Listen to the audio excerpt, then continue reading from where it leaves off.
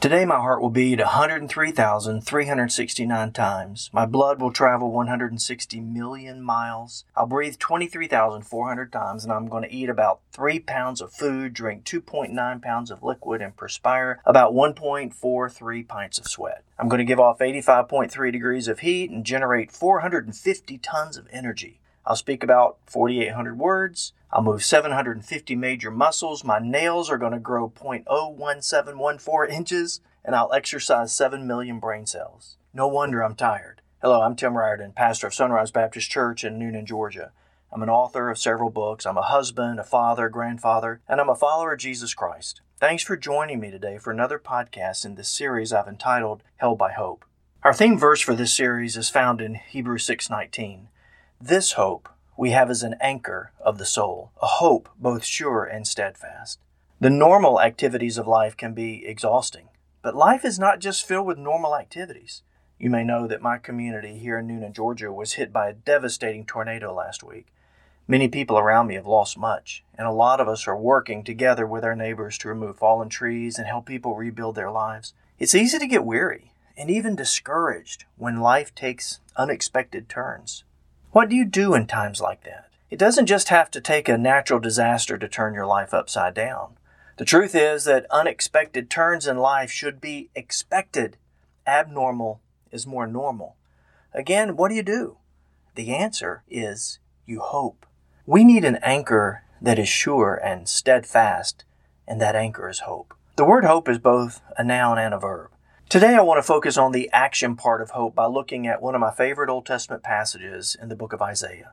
The book of Isaiah can be divided into at least 2 sections. I know that chapter divisions were not a part of the original inspired text. They were added later. But it's interesting to see how these 2 sections coincide with the whole Bible. The Bible is divided into 2 sections, like the Old Testament and the New Testament. The first section of Isaiah is 39 chapters long, just like the 39 books of the Old Testament. And the second section is 27 chapters long, just like the 27 books of the New Testament. One main focus of the Old Testament is judgment, and the first 39 chapters in Isaiah is often referred to as the Book of Judgment. The second 27 chapters of Isaiah is often called the Book of Comfort, and it carries the theme of hope, just like the New Testament. I want to look briefly at the opening chapter to this Book of Comfort, Isaiah chapter 40. I want us to focus on the action part of hope. Isaiah chapter 40, verses 28 through 31 states, "Do you not know? Have you not heard? The Lord is the everlasting God, the creator of the ends of the earth. He will not grow tired or weary, and his understanding no one can fathom. He gives strength to the weary and increases the power of the weak. Even youths grow tired and weary, and young men stumble and fall. But those who hope in the Lord will renew their strength. They will soar on wings like eagles. They will run and not grow weary. They will walk and not be faint." I want us to see a few things from this passage about hope as an anchor for our soul. First of all, we can see, don't be surprised when you're weary. Don't be surprised. That's what this passage points to. He says he gives strength to the weary and increases the power of the weak. Even youths grow tired and weary, and young men stumble and fall. You see, stress and trouble are normal for us. And whenever we go through times of stress, it has a tendency to isolate us. We tend to move toward isolation whenever we find ourselves discouraged or overwhelmed. It's interesting how we do that. I believe it's part of our great spiritual battle. The Bible says we have an enemy of our soul. The scripture calls him the devil or Satan. It also says he is crafty and scheming for ways to trip you up and make you fall. It says he's like a roaring lion roaming around seeking someone to devour. You see, Satan knows that we are far easier prey in isolation than we ever would be in community. First, he wants to make you feel isolated from God. Then he wants to make you become isolated from people. Have you ever watched the animal shows on public TV or on the Nature Channel? The lions and the tigers on the African plain follow the herds of antelope, waiting on one of them to get isolated. It's usually when one of them gets alone that the predator attacks. God reminds us in Isaiah chapter 40 that being weary and overwhelmed by life is not weird, it's not strange, it's normal. He says, don't be surprised when you find yourself at the end of your rope. He says even young people face stress and get tired, both emotionally and physically. Don't let Satan make you feel alone during those times. Refuse to embrace isolation. Instead, move toward community. God didn't make us to go through life alone. Do you remember God's conversation with Adam in the Garden of Eden? He said, "It's not good for man to be alone. I'll make a helper suitable for you." So first, don't be surprised when you're weary. Instead, choose community. The second thing we can see from this passage, don't be self-sufficient when you're weak. Don't be self-sufficient when you're weak. We have a tendency to try to do everything ourselves. Now, I said don't be self-sufficient. The truth is we can't be self-sufficient. If you look up the word sufficient in the dictionary, it says something like having enough to meet the needs of a situation or a proposed end. I'm not a proponent of laziness. One problem I think we have in our country is that too many people wait around on the government or on someone else to solve their problems. God wants us to work, and God wants us to work hard. Sometimes in life, however, we face trials and problems that are overwhelming and they're too difficult to handle. What do you do in times like that? Like I've already said, we need community. We need friends. But more than that, we need God. In verses 30 and 31 of this Isaiah 40 passage, it says, "Even youths grow tired and weary, and young men stumble and fall, but those who hope in the Lord will renew their strength." Ultimately, our hope must be in God. I love in this passage, in verse 31, it says, "Those who hope in the Lord." You know, it's interesting in that passage, the name that God chose for himself in that passage is his personal name, Yahweh. It's that Hebrew word that God told to Moses, "This is my name." In other words, God says, when you hope in me, it's a personal statement. It's an invitation to intimacy.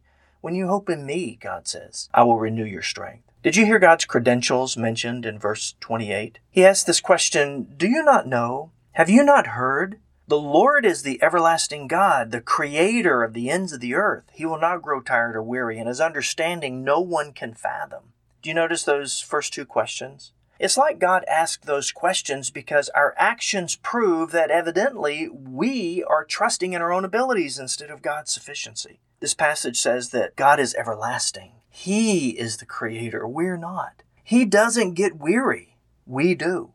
He knows everything. We don't. Everything, the scripture says. God knows what's going on now. He understands what happened yesterday. He knows what's going to go on tomorrow. One reason we find ourselves in a mess sometimes is because we don't know what to do, or we're just simply out of gas. We're exhausted. We're depleted. God always knows what to do, and he's never depleted of strength. Don't be self-sufficient. Instead, choose God. Choose God.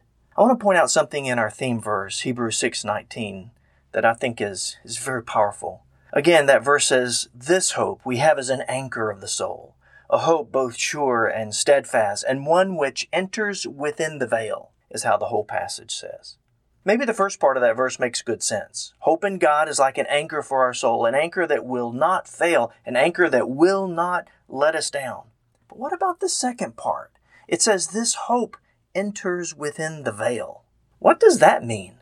Do you remember when Israel first became a nation way back in the Old Testament? They were nomadic. God led them to build a huge tent to use as a central part of their worship experience. This tent was called the tabernacle. The tabernacle was basically a fenced-off area that was like one huge rectangle, and in the back third of that rectangle was a tent that was divided into two compartments or two sections. The first section of that tent was called the Holy Place, and the innermost part was called the Holy of Holies. The Ark of the Covenant was kept in the Holy of Holies. Now, the Ark of the Covenant was a big golden box with angels on each side, seraphim. The Ark contained the 10 Commandments that God inscribed on a stone. It contained a bowl of manna and Aaron's rod that budded. You can read about those symbols and what they stood for in those events in the Old Testament. The high priest would go into the Holy of Holies once a year to pour the blood of the sacrifice on top of the Ark of the Covenant called the mercy seat. It's really a great expression of God's grace and God's mercy, in that instead of seeing the condemnation of the law that was inscribed on the 10 Commandments, he saw the mercy offered through the blood of the sacrifice. Now, God's presence would fill this inner room, and it became a visual reminder that God was with them. In the 25th chapter of Exodus, God actually said to Moses to build a tabernacle so that he could dwell among them. Now, no one thinks that God needed a tent to live in. He wanted a visual reminder for Israel that God was with them. However, when Hebrews 6 says this hope enters the veil, it's saying that through hope we have intimacy with God. this great God, the everlasting God, the creator of the ends of the earth, the one who does not grow tired or weary in his understanding no one can fathom. In other words, God is inviting you and inviting me to enter into this inner room that once was closed off. It was sealed off. Only the high priest could go in there one time a year. You may remember in the New Testament, the Bible tells us that when Jesus died on the cross, that big, thick curtain in the temple now is a permanent temple. The big, thick curtain in the temple in Jerusalem that separated the holy place from the Holy of Holies, the Bible says that curtain was torn in two. It was like an invitation to the world that says, while this back section was once closed off, while God was once removed, now because of the shed blood of Jesus on the cross, God is accessible. We can now enter into this Holy of Holies and enter into a personal, intimate relationship with Almighty God. God is inviting you to enter. You see, Jesus died and rose again from the grave to make this possible. We enter that kind of relationship as we turn from our sin and we turn to Jesus. When we submit our lives to Jesus as Lord and Savior, we enter into this living hope. So God tells us, don't be sufficient when you're weak. Instead, choose God. Choose God, not self-sufficiency. Here's a third thing that we can pull from this passage. Don't live in the muck when you can soar like an eagle. Listen again to Isaiah 40:31. Those who hope in the Lord will renew their strength. They will soar on wings like eagles. They will run and not grow weary. They will walk and not faint. Do you see in this verse that hope is a verb? Those who hope in the Lord. As a verb, the word means to look forward to with desire and reasonable confidence, to believe something, to desire something, or to trust. Some translations say trust in the Lord, and others even say wait for the Lord. All of those words capture the true meaning of this Hebrew text. It means that we make a conscious choice to lean in toward God, to wait on His strength and to count on His presence. It's an act of faith. It's a choice of belief. It means that in comparison to God, we recognize that every other alternative pales. When we choose hope, our strength is renewed. We soar instead of wallow. We run instead of crawl. We need to ask ourselves, why belly crawl like a worm when we can fly like an eagle? See, hope is not just a noun. It's a verb. It calls for action. Don't be surprised when you're weary. Choose community because we need each other. But don't be self-sufficient when you're weak. Choose God because He is the eternal God who can meet you in every circumstance. Don't live in the muck of life when you can soar like an eagle. Choose hope.